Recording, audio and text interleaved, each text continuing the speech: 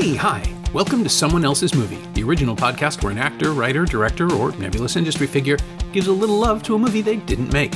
I'm Norm Wilner, I'm a programmer at TIFF now, and this is the other thing I do. My guest this week is writer-director Elegance Bratton, who came to TIFF in September with The Inspection, a very autobiographical drama starring Jeremy Pope as a young gay black man who joins the Marines to prove himself to his mother, but finds himself forced to repress everything about who he is in order to belong, even as he's drawn to his drill instructor. It's in theaters now, and opening at the TIFF Bell Lightbox this Friday, December 9th. Elegance chose Douglas Sirk's Imitation of Life, the director's 1959 remake of John M. Stahl's 1934 adaptation of Fannie Hurst's novel about the tangled lives of a white woman, her black housekeeper, and the housekeeper's mixed-race daughter, and the way that race informs every single aspect of their lives in contemporary America. With Lana Turner, Juanita Moore, and Susan Kohner in the roles originally played by Claudette Colbert, Louise Beavers, and Freddie Washington, it's a piercing study of thwarted dreams and divided loyalties, painted in the swelling emotional colors that were Sirk's hallmark. You know the drill. This is Someone Else's Movie.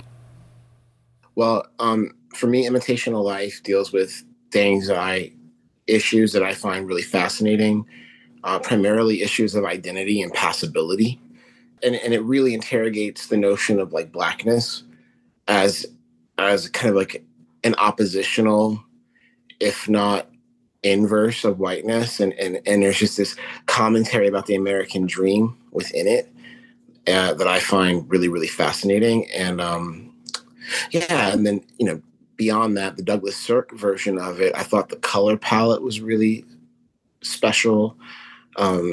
There's all the zeitgeist around the actors themselves. The fact that they had a white woman playing a black woman in a movie about a black woman playing a white woman. I mean, it's highly problematic, but nonetheless really interesting. So, yeah, those were the reasons I love this film. Yeah, when you chose it, I have to admit, I thought immediately, it's like, oh, it's okay. Yeah, I mean, The Inspection's about passing in a completely different way. Yes. The Imitation of Life is never rooted in the fear of being outed in the same way. I mean, it's there.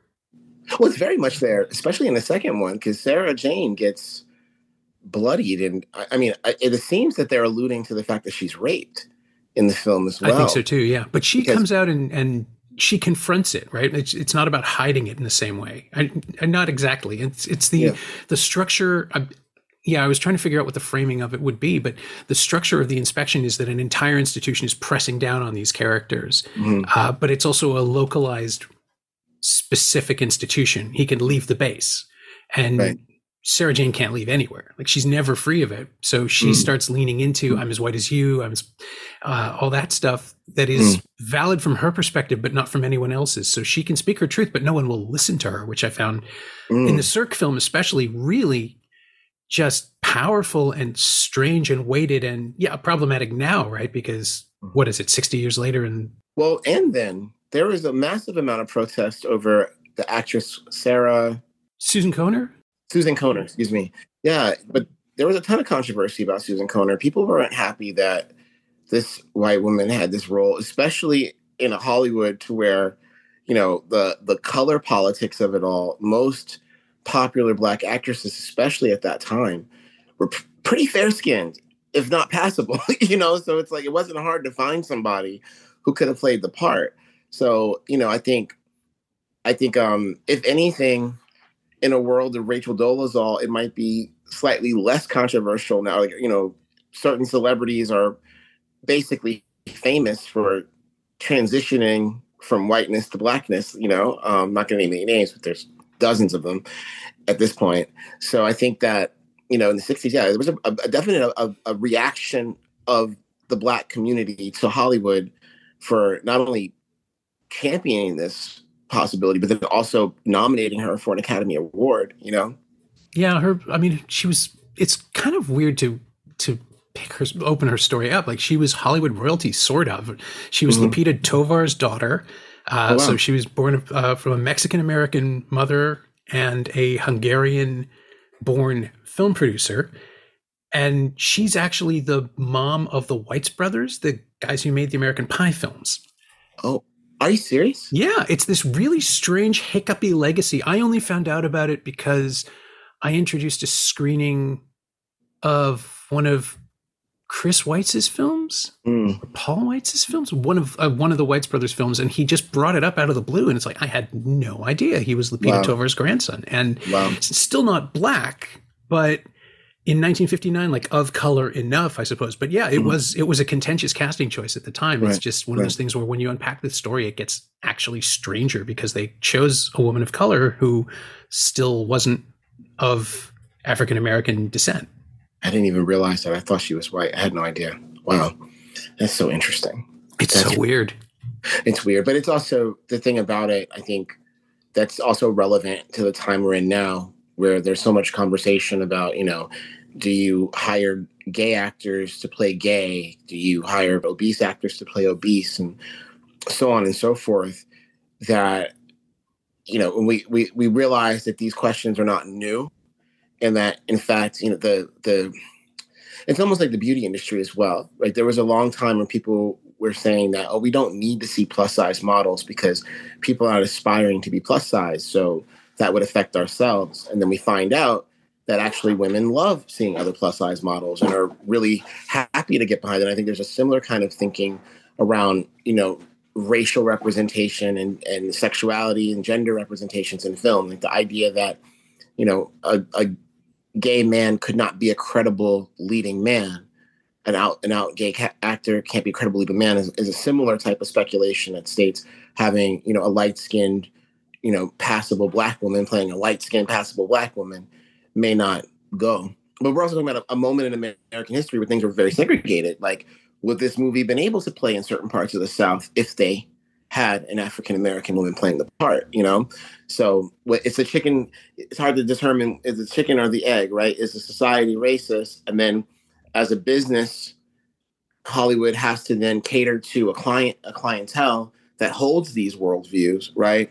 Mm-hmm. Or is society broadcasting a worldview and affirming that worldview by making these what some people will call inauthentic choices? Yeah, and like at the same time, you have Mahalia Jackson in this movie, just being Mahalia Jackson in full flower, and it's like now it plays like archival footage where you captured this performance, which I would have assumed would play to black audiences. Like that would be a selling point for the film at the time, right? And that's the push and pull of race, class, gender, all these pieces that are kind of clunking around because it's 1959 and everybody's being so on the nose with so much of it and still not discussing other things. It's not Douglas Sirk's best film, I don't think, by a long shot, but it does feel like the culmination of all the stuff he'd been working on and the melodrama that he crafted where everything is pitched to 11 and all the emotions are running high.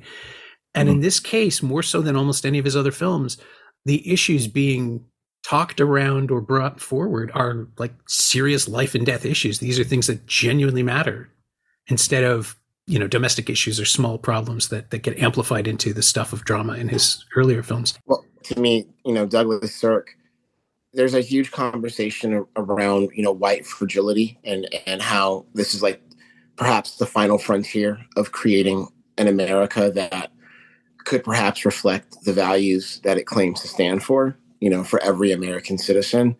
And I think Douglas Sirk's oeuvre overall is very much built within that very notion of it is explanatory or descriptive or rather illustrative of what white fragility looks like, in like the social, political, kind of economic realm. I'm thinking of what is the Jane Wyman movie with Rock Hudson? I think they did two together, but one is a suburban fantasy set in Connecticut. He's like a tree guy. He works on trees.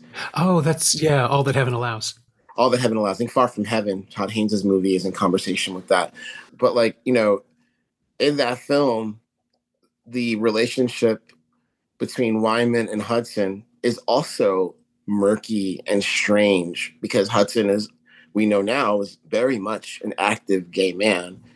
And Sirk, a lot of the payoff of this high drama that he's doing is built around the desirability of an older Wyman to a younger man. That's kind of the fantasy that she's selling, but he could never really desire her in real life.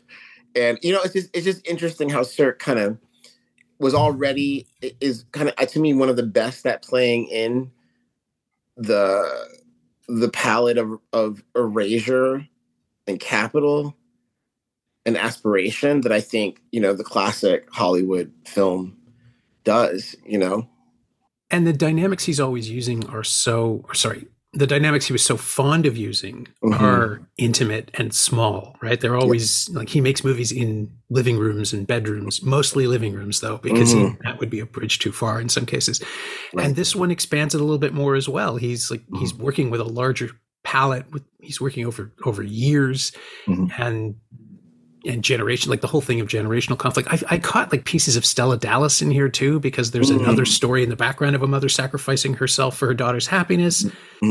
But it's really interesting, having gone back and watched the original film a little while ago, to see how Sirk shaped this one, the remake, 25 years later, into what we recognize instantly as a Douglas Sirk story.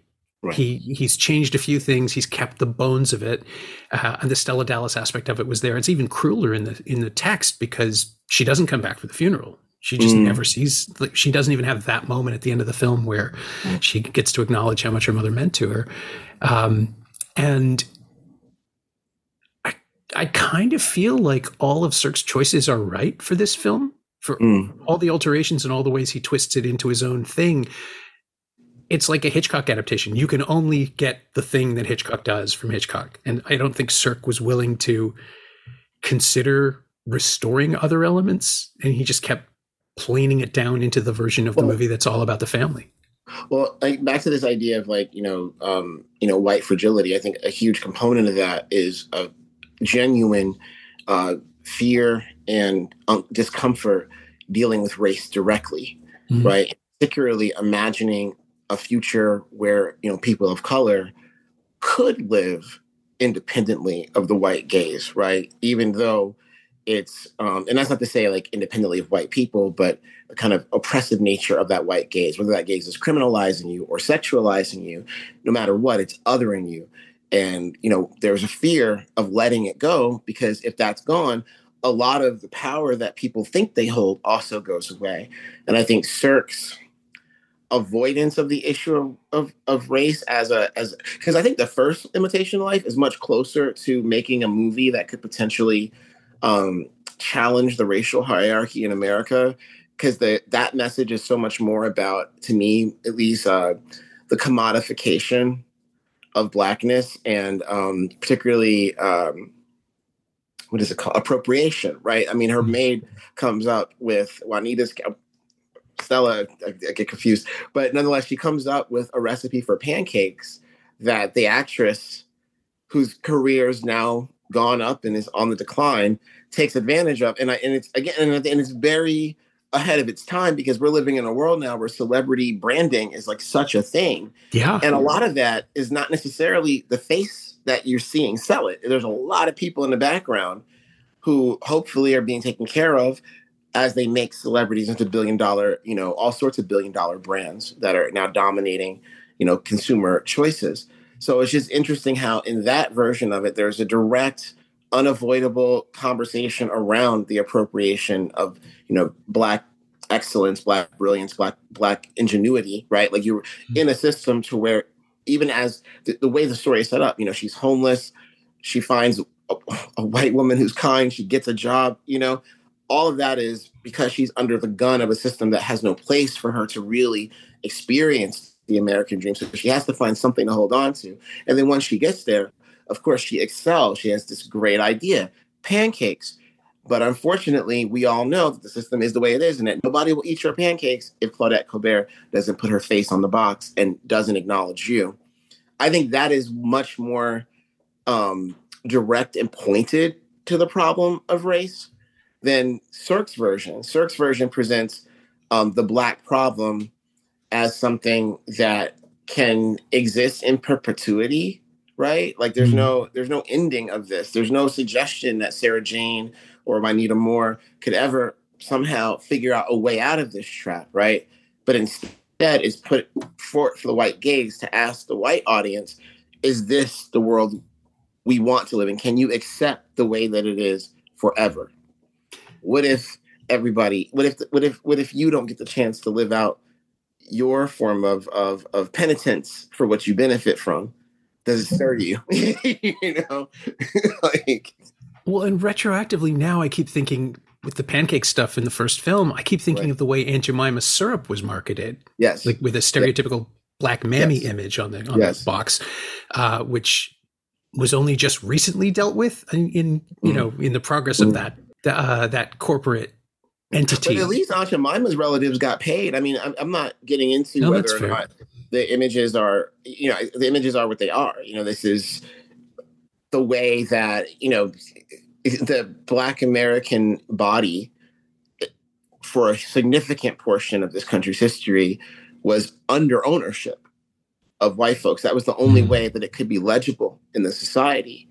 So the situation of like having the pancake recipe taken is not even taken. Do you know what I'm saying? Like, Yeah. it's not taken. Anything she does as your property is your property. Or is it? Right. I mean, certainly in 1934, it was assumed, right, that was Right.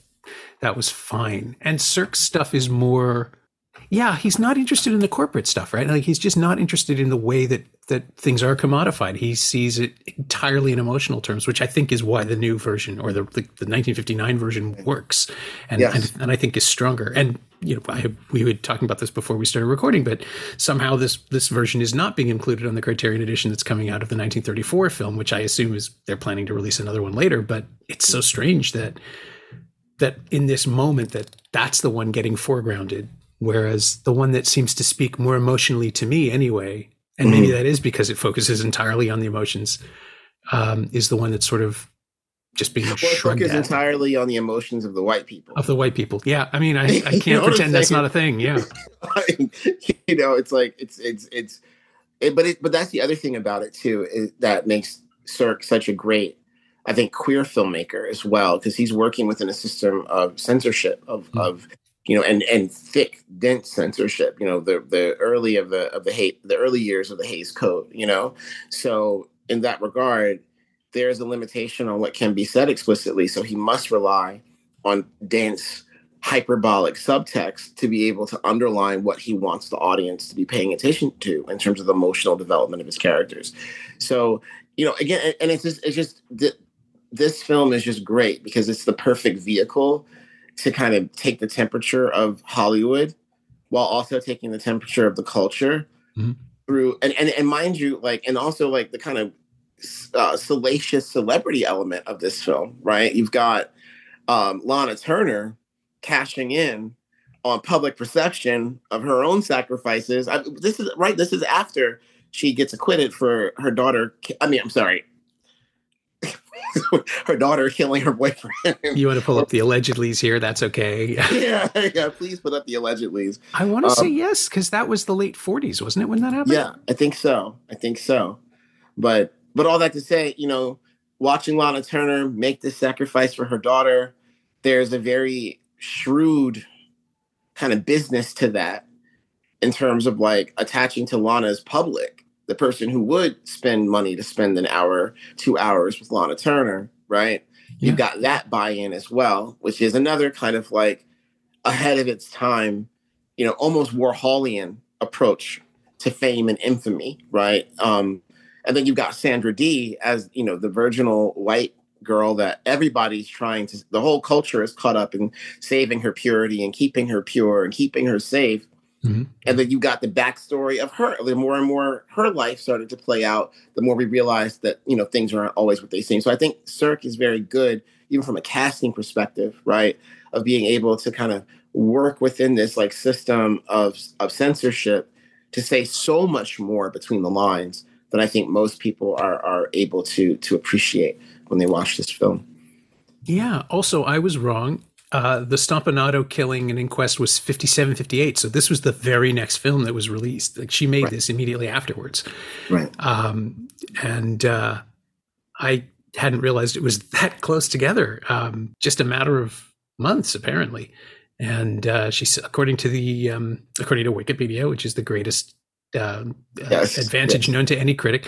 Wikipedia has here that she suffered a panic attack on her first day of filming because she was coming back to it, and quote unquote, given the recent events of her personal life, it was too difficult for her to play through it. But it ended up getting her incredible support from critics and audiences because everybody loves a comeback story. And as awful as everything had been for her, this sounded like the role that reconfigured her and repositioned her for the rest of her career. Yeah, big time. All press is good press, as they say, right? I suppose. It's one of those things too, where later you watch the film and you watch somebody being an actor, like doing their job and being convincing as another person. And I don't know. There's a tendency to put more on it when somebody's going through something in real life, but I almost wonder if this isn't a release to just get away from everything and pretend to be somebody else for a little while. Yeah. I mean, the thing about it is the great actresses, great actors, they have the innate quality of who they are as human beings that kind of, I think, at least movie stars, right, bring a lot of themselves, character to character, part to part, film to film. So, but that's the fun part about Douglas Sirk for me, and something I'm interested in doing as a storyteller. I like the idea of like messing everything up, of pushing everything into the most uncomfortable gray. Because people think sometimes settling in the middle is like the peaceful place. But in my experience, the middle can be even more emotionally chaotic because you have to hold contradictions and still stay in the middle, And I think Sirk has a really good job of like piercing the screen and making what happens on that 60-foot screen feel way more personal and invested than just some movie playing in a theater, right? This is Lana Turner. You saw her in the tabloids. This is Race in America. And we're talking like 1959. The next 5 years, by 1964, the Civil Rights Act is about to be passed. Yeah. And very soon after that, blaxploitation cinema is about to come, So Sirk is kind of like towing the line on some very volatile issues that are about to explode in the country. And he's giving you a polite, middle-class afternoon, thought feast, if you will, right? Fashion, glamour. It's all dressed up in this kind of Pepto-Bismol color palette. And, it makes it easy to go down. It kind of eases the indigestion of a society that's about to experience, chaotic change.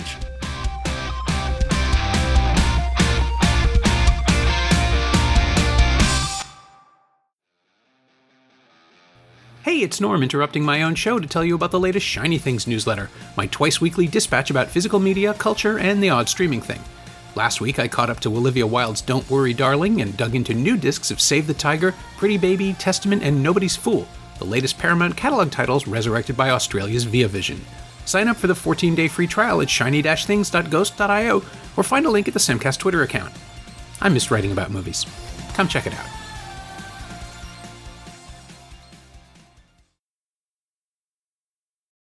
I once described, I think it was Written on the Wind, as the kind of movie that if it was a person, it has just dressed for dinner and it's sitting down and it's about to throw up. Like it's just, there's a gentility to it, right? Like you wear gloves when you drive the car, you dress nicely to go to the store. And then inside you're just, something's wrong and something's coming.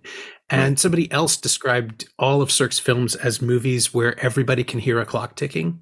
Mm-hmm. They just don't know what it's counting down to. Yes. Yeah. Well, that's the other thing too. His movies are like, I'm a big drag enthusiast. Very much interested in, I personally believe every human being is in some form of transition at every point of their life. So it breaks my heart that trans people get treated so poorly because they have the audacity to wear it in public, whereas most people are going through these processes in private, whether it's, getting younger to getting older, you have a job, you lose a job, you're promoted, now you're superior, you were inferior, we're all kind of going through all of these modes, and I think what Sirk is really good at doing is animating that process of identity and code switching and making it feel, it's like back in the day when Times Square, I'm not that old, but I remember Times Square being a lot more not for kids than it is now. and you would go into these theaters, and if you just look straight in front of you, the reds are sumptuous. The details on the stage itself, the little appliques that they put on it are really, really beautiful. And then you get closer and you realize, oh wow, there's a rat under that curtain over there. Oh my God, the curtain has a hole in it. That's not just pitch black. Side by side, he's holding the beautiful and the grotesque, and slowly but surely he starts to kind of put them over one another. Yeah. And I find that to be really fascinating and compelling. I always wondered how much foreknowledge he had of how these films would play. I mean, do you cast Rock Hudson because you're playing the joke on the audience of a man with no sexual attraction to the leading ladies, as you mentioned, and then just leave it there floating? Does that inform the performance, or does that inform the entire film? Is it a message from the past to the future that someday all of this will be okay? And I want him to have that level of foresight. I don't think anyone did. I think everybody thought that the secrets would stay hidden, and that was like Hollywood functioned on burying secrets at the time, right? There were studios and magazines that owned each other in order to keep things squeaky clean and create an image that no one could attain. Right. But now it feels like they feel like John Waters movies in a way, like they're so stilted and emotionally, but with an aesthetic that functions. It's, you look at David Lynch and he's doing what Cirque used to do. Yeah. He's not doing it ironically. I think this is how he makes movies. And it's the way he functions. But that's the template that everybody is sort of subverting or rebelling against. This is how they remember the movies of the 50s, even though Cirque was the only one really doing this. Yeah. Yeah. Well, I think I have the motto that whoever's holding the camera is telling their own story all the time, no matter what genre is. And is it a Marvel movie? Is it an art house movie? It's totally irrelevant. I think the filmmaker is telling you about themselves, no matter what constraints of genre or censorship are upon them. And I do think it is a message from the past to the future, because all of these men were involved with each other.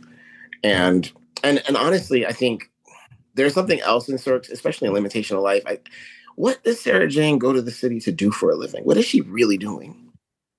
She's a showgirl. And where I come from, showgirl is a very amorphous term. It is, it's like I know girls today. I know a lot of my friends and boys who call themselves entertainers. And what they mean is they're exotic dancers, they're strippers, or they might even be even more so sex workers, right? And, Cirque is clearly adept at the kind of archetypes, the tropes of Hollywood, the stereotypes of Hollywood, particularly the tragic mulatto girl. Like, who is her father even? And there's something about her very existence that speaks to the possibility of, I'm not going to go so far as to say, Juanita Moore's character is necessarily having sex for money, but we know she's a maid, and we know being a maid, she's most likely to work for white people. And she has this, 18-year-old daughter. Who's to say that one of her bosses and that her boss didn't get her pregnant? Is this girl the product of rape? There's a way that he deals with sex and sexuality that both suggests the transactional and the repressed, and almost only transactional and repressed. It's very rare that you see characters, maybe Jane Wyman in The Violet Breaks, maybe that's the one. Maybe that's the one where she's really somehow sexually empowered. But even that, she has to deal with the ridicule of her community. And a man in her employ as well, right? Like, even without, even if you remove the pressure, because it's clearly the two of them are consenting to this relationship, it starts with him and her employee. You're right. Yeah. Well, it's a power dynamic, right? And there's got to be a question of pleasure in that too. Like, because the more and more you read about a person like Rock Hudson, yes, he was definitely he ended his life in a relationship with a man, but he definitely had strategic relationships with women. He was told by Marilyn Monroe basically to sleep with anybody who had power that could do more for him, and he did. So, that whole idea of the transactional nature of sex and whose pleasure is it if it's done under this power, this disproportionate power dynamic between employer and employee. Is it Juanita Moore's fault for being wayward in the first place? Is it, it plays in this kind of Judeo-Christian landscape of sexuality, but it's also playing in its face by casting queer people to play straight people. And so it's just funny to me that people are like, oh, can we have a gay movie star who's leading man? Most of Hollywood's history is gay movie stars who are leading men. But like 90% of them are gay, and we find out years later, all sorts of people are bisexual. Quincy Jones spilled all the tea. You know what I'm saying? So it's like, so I do think that Cirque is doing it on purpose. I do think that they know behind, and you brought up John Waters, which I think is a brilliant juxtaposition, because Waters is definitely dipping into Cirque's pond and trying to just take all of the subtext out and just make it a queer, radical free for all, which I love about John Waters. So I think but similarly to John Waters, Cirque has a troupe. This troupe of actors, you don't really see them to the same degree outside of his work. They're not as good. They're not as interesting, And I think Waters has a similar kind of relationship to his cast of characters, like an actress like Cookie Mueller, who on World AIDS Day, God bless her soul, she passed from AIDS, but I don't know how she works with anybody else except John Waters. I don't know how Juanita Moore could be any better than she could be with Douglas Sirk. I mean, certainly with Hudson was never, he's great in seconds, but he's better in these. Yes. Yeah.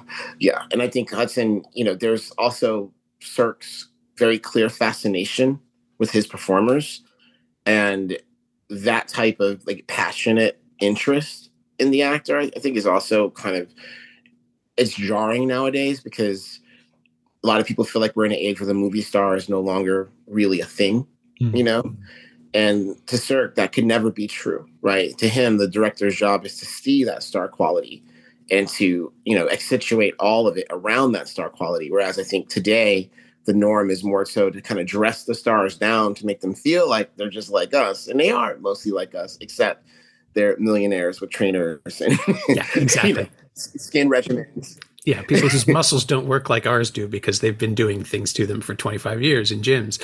Exactly. But no, you're right. Sirk deals in actors as icons, literally iconography, not movie star icons. But he's got Troy Donahue and Sandra Dee, who are these emblems of what 50s culture was and what it couldn't be when the 60s came through. They are the last squares, I think. Yes. Maybe Kirk Douglas would carry that forward for a little while longer, but he was already older.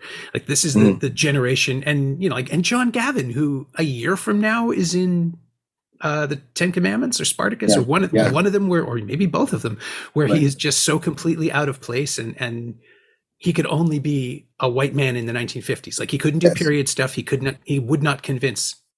And no, it's Ben-Hur. Of course, it's Ben-Hur. But it's fascinating to watch this film specifically. It's right on the cusp, as you say, of the civil rights era coming in and changing everything, and seeing what will and won't carry forward. Mm-hmm. And maybe that's why Sirk never worked in Hollywood again. This is his last studio picture. Yeah. Yeah. Well, it's also that's the thing about it too, is that when you're at a certain point in oppressive systems, you have a choice, is to either, normalize the oppression that you go through so that you can survive. Mm-hmm. And I think most people make that choice. And even in The Inspection, I've gotten some criticism over, where is the pushback? Why can't he just drown him and, nothing happens to him? Because that's how it works. That's life. That's what happens. People with power do bad things and they continue to have power.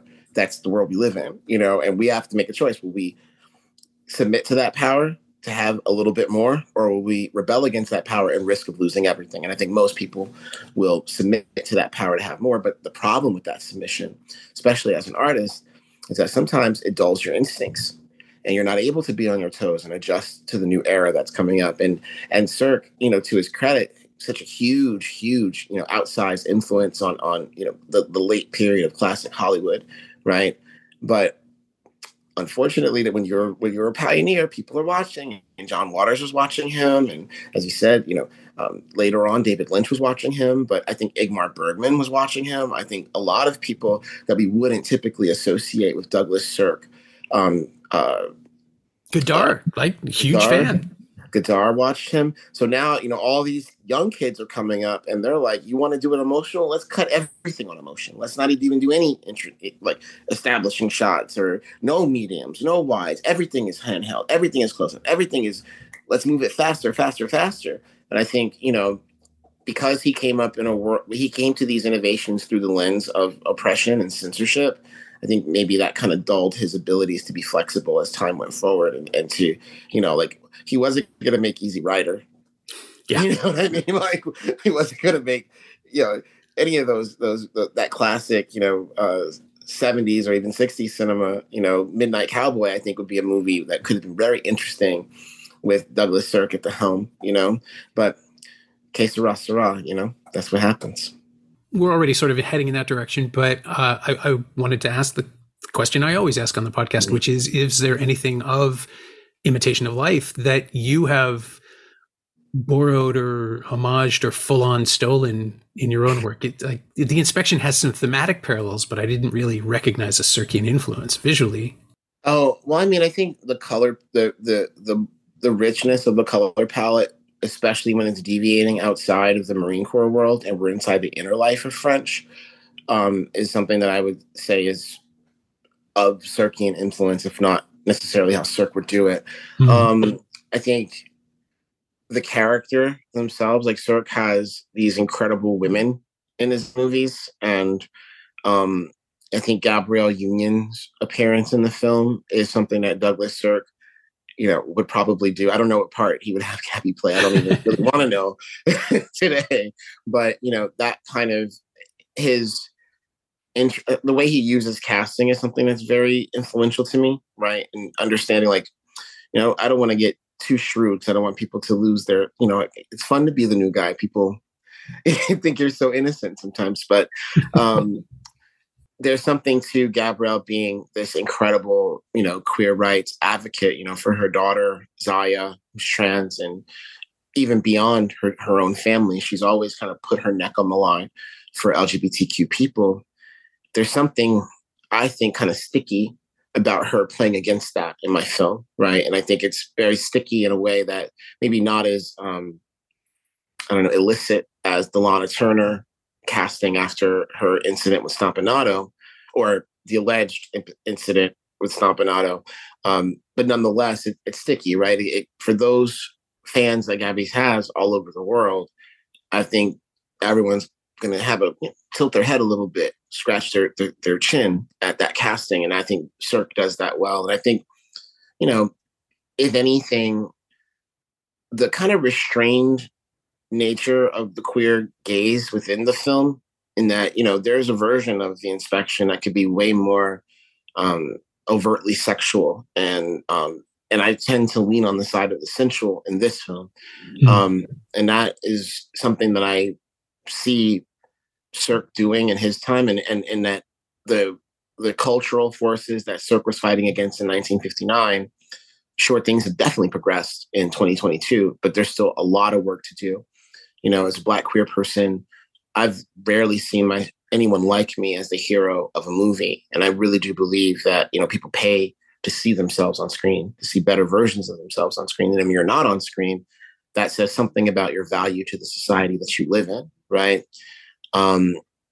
However, I had to have some conversations around the casting of this film just to say that I want an out Black queer actor to play this part. And having to say that, maybe Sirk would not be allowed to say that in 1959, but the same pressure exists between these two works, right?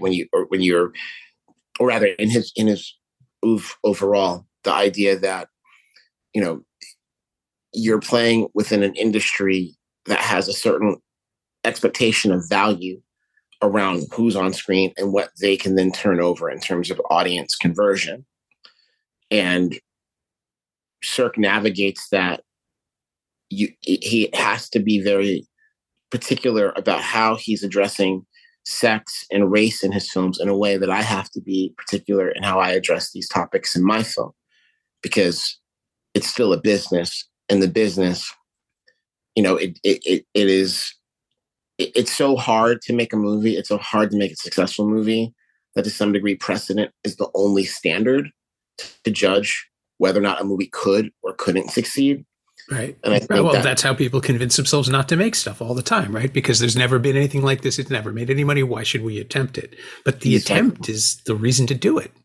That's what I think. But I think in that way, we're both kind of, he's gay, right? Isn't Sirk gay? He has to be gay.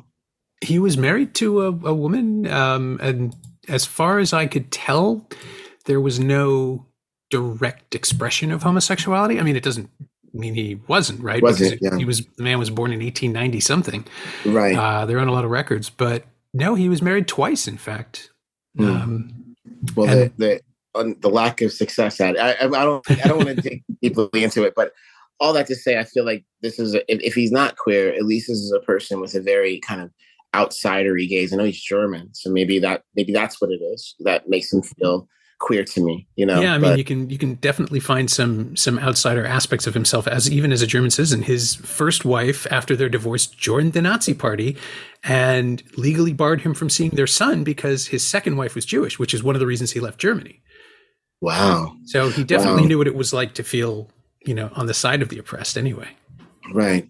But in that regard, having a mind towards progress in an industry that requires predictability will cause you to make very specific choices around how you represent people. But hopefully I'll get to do more films and I can show even more of, what I like from Sirk, Yeah. Yeah. I would love to see you take on Written on the Wind just to see what happens. That would be fun. My thanks to Elegance Bratton, whose new film, The Inspection, is in theaters now and opening at the TIFF Bell Lightbox this Friday, December 9th. Thanks also to Angie Power. She knows what she did. You can find Elegance on Twitter at Langston Cruz, all one word, LANGSTONCRUISE, and you can find Imitation of Life on Blu-ray and DVD from Universal Studios Home Entertainment. It's also available to rent or buy on various VOD platforms. As always, you can find me on Twitter at Norm Wilner, and you can find this podcast there at Semcast, SEMcast, and on the web at someoneelsesmovie.com. The first year of the show is still available for just $20 at payhip.com/Semcast. That's the first 52 episodes of Someone Else's Movie, 44 of which aren't currently available anywhere else. And check out my newsletter, Shiny Things, at shiny-things.ghost.io. I think you'll enjoy it. Our theme song is by The Last Year. If you like it, or the show in general, please say so. Leave a review wherever you've been listening. Every little bit helps. It truly does. And check out the other shows on the Frequency Podcast Network while you're doing that. Stay safe, watch movies, wear a mask if you go out, get your booster when you can. I'll see you next week.